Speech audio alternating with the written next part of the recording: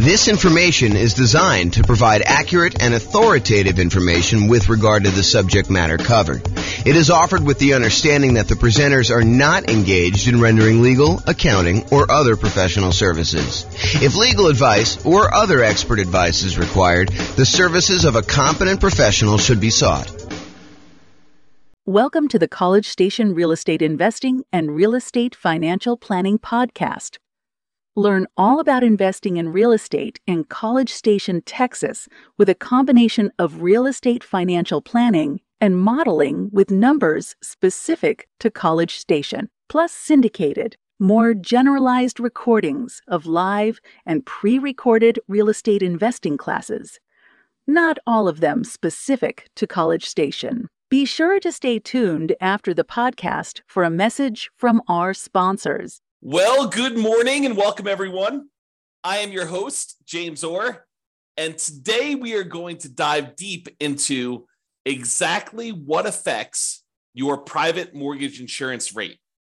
You might think that, hey, look, private mortgage insurance, PMI, the rate that the lender charges you for opting to get a loan with less than 20% down, that is just some made-up number.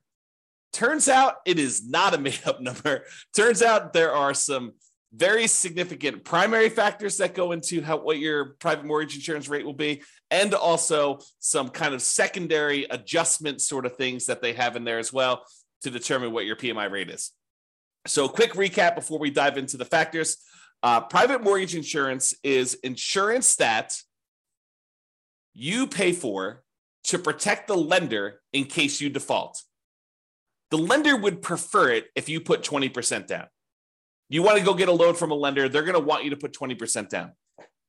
However, you say to them, hey, look, I am less interested in putting 20% down. I would really prefer to put 15% down and buy this investment property. Or I would prefer to go put 5% down, move into the property, live there and house hack, and then maybe some point in the future convert it to a rental. Or maybe I want a nomad where I want to buy a property with 5% down. I want to move into the property, live there for at least a year till I save up for my next down payment, and then move out, convert that previous one to a rental, and repeat this process until I have as many rentals as I want.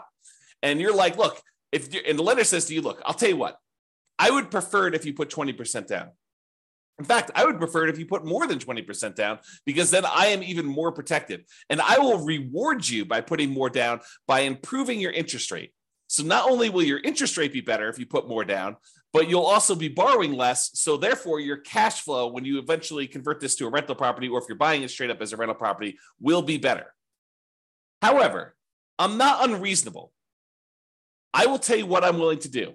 If you insist on putting less than 20% down, I will make you that loan. I'm going to charge you a slightly higher interest rate, and I'm going to require that you go to this third-party insurance company, and I'm going to request that you pay them a premium that protects me in case something happens to you and you end up defaulting.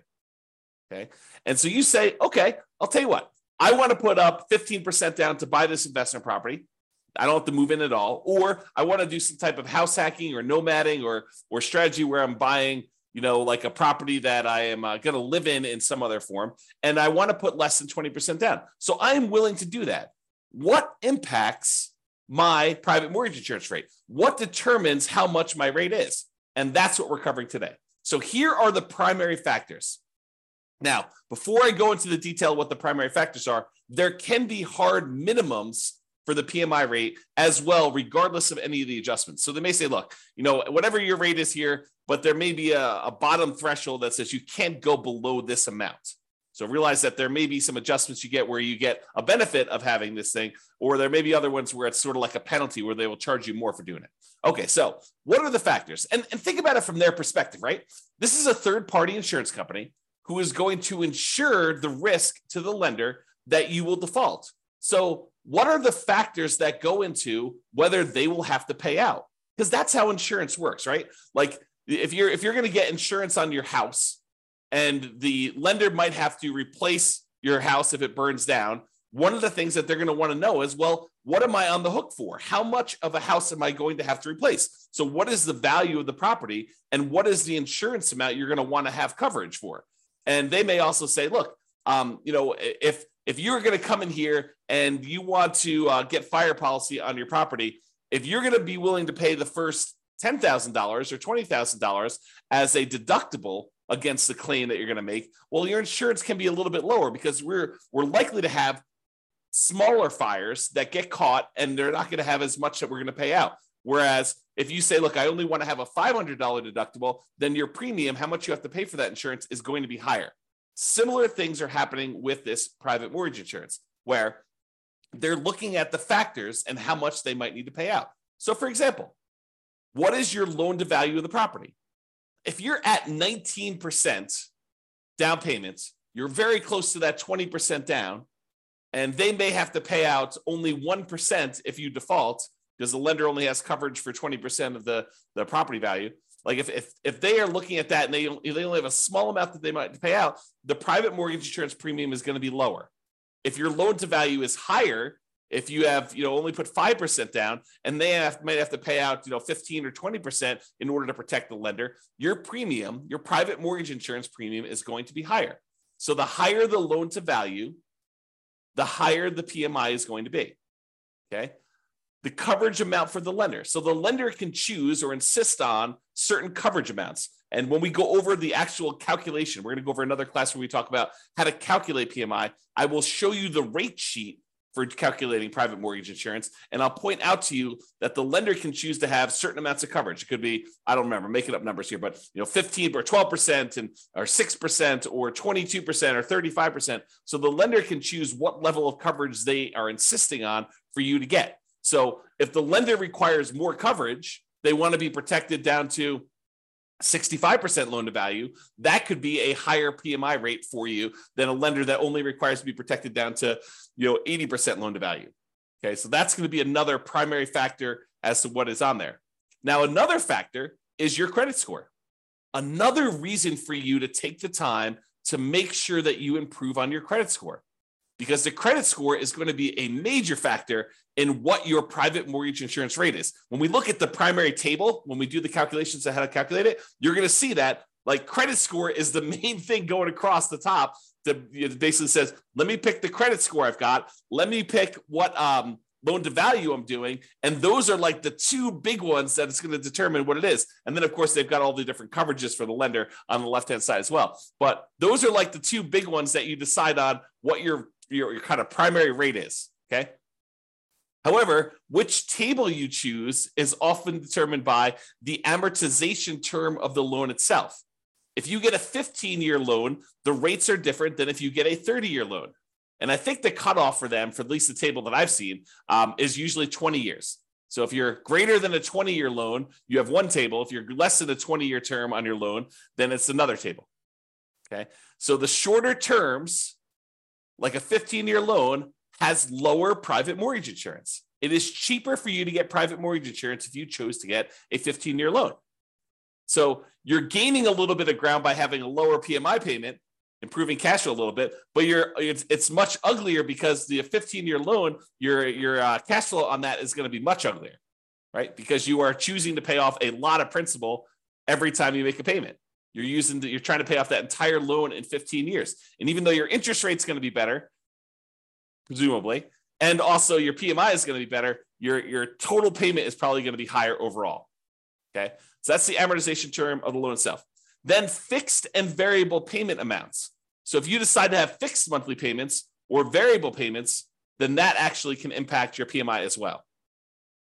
And the time you've been paying the rates, that is another factor in what the PMI rate will be. And then the lender has separate pricing sheets. So like credit unions apparently have a separate pricing sheet than a conventional lender. And so you may find that the rates are different if you go to two different lenders. So PMI is not static. You have to shop it around as part of when you're shopping for your loan. It's one of the factors we talk about when you're trying to determine which lender to use. So you want to go and find out not just like, hey, what is the rate today, but also what is your PMI rate for me in my situation? Okay. Now, those are like the primary factors. However, what's also difficult is there's a whole separate section after we determine your primary rate for adjustments that get made to your PMI rate. Okay, so let's go over the adjustments quick. If you're doing cash out refinance loans and you have PMI still left on your property, guess what? You're going to get a penalty to your rate for doing that. They think of that as an extra risk. So your PMI rate is going to be higher for that. If it's a second home, if you're not just buying this as your primary home, if it's a second home, you will get hit on your PMI rate. It'll be a penalty for that. In addition to that, if it's an investment property, you will get hit. Your PMI for doing an investment property, if you're doing a 15% down, non-owner occupant investment property loan, that PMI is going to be different than if you bought a 15% down owner occupant house hack / nomad property. It's a penalty. It's an adjustment that they make to your rate.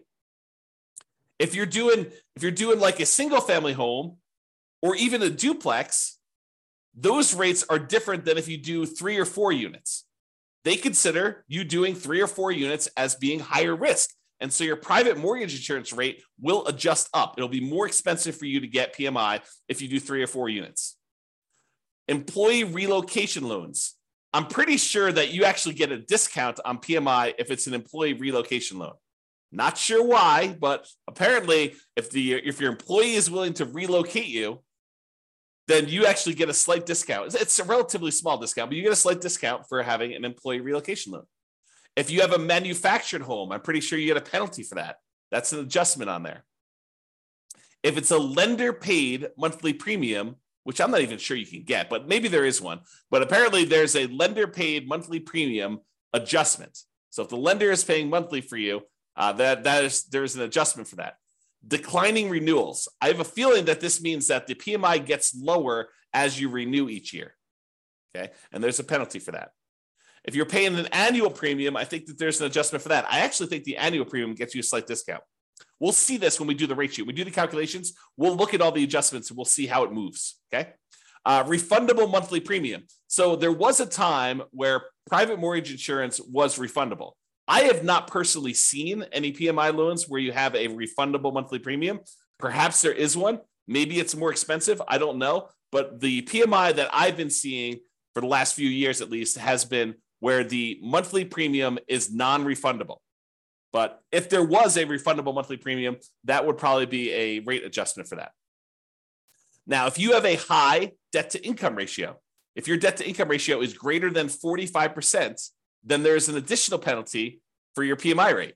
So like not only is your credit score a major factor in what your PMI is, but if you have a really high debt to income ratio, if you're kind of like pushing that limit and trying to get in and purchase a property that's more expensive, that's going to push you over that 45% DTI, that will also impact your PMI rate and actually make it worse for you for your debt to income, because it's like penalizing you and then saying, oh, we're penalizing you because you're already high on your DTI. It's going to be a higher DTI anyway, because we're going to add to that.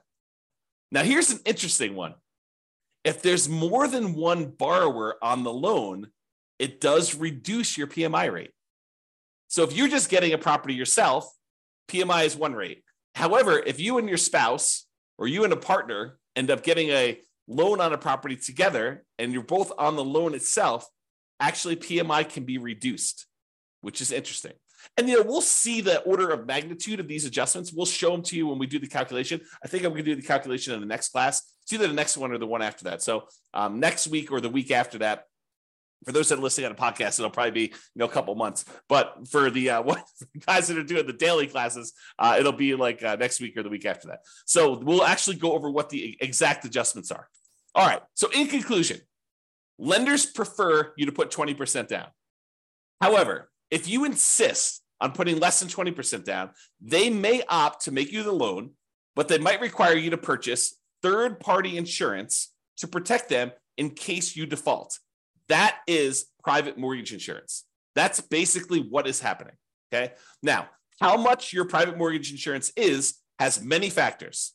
There are some primary factors that matter more, and then there's some additional adjustments that have a smaller impact, okay? So when we go and we show you how to actually calculate it, we'll walk you through that whole process. Now, I'm going to steal my own thunder and ruin my class where I tell you how to calculate it and tell you the best, the easiest, the most straightforward way for you to determine what PMI is is to call up your lender and say, here's my situation. Let me get qualified with you. What is PMI for me? And they will be able to tell you exactly what your PMI is going to be.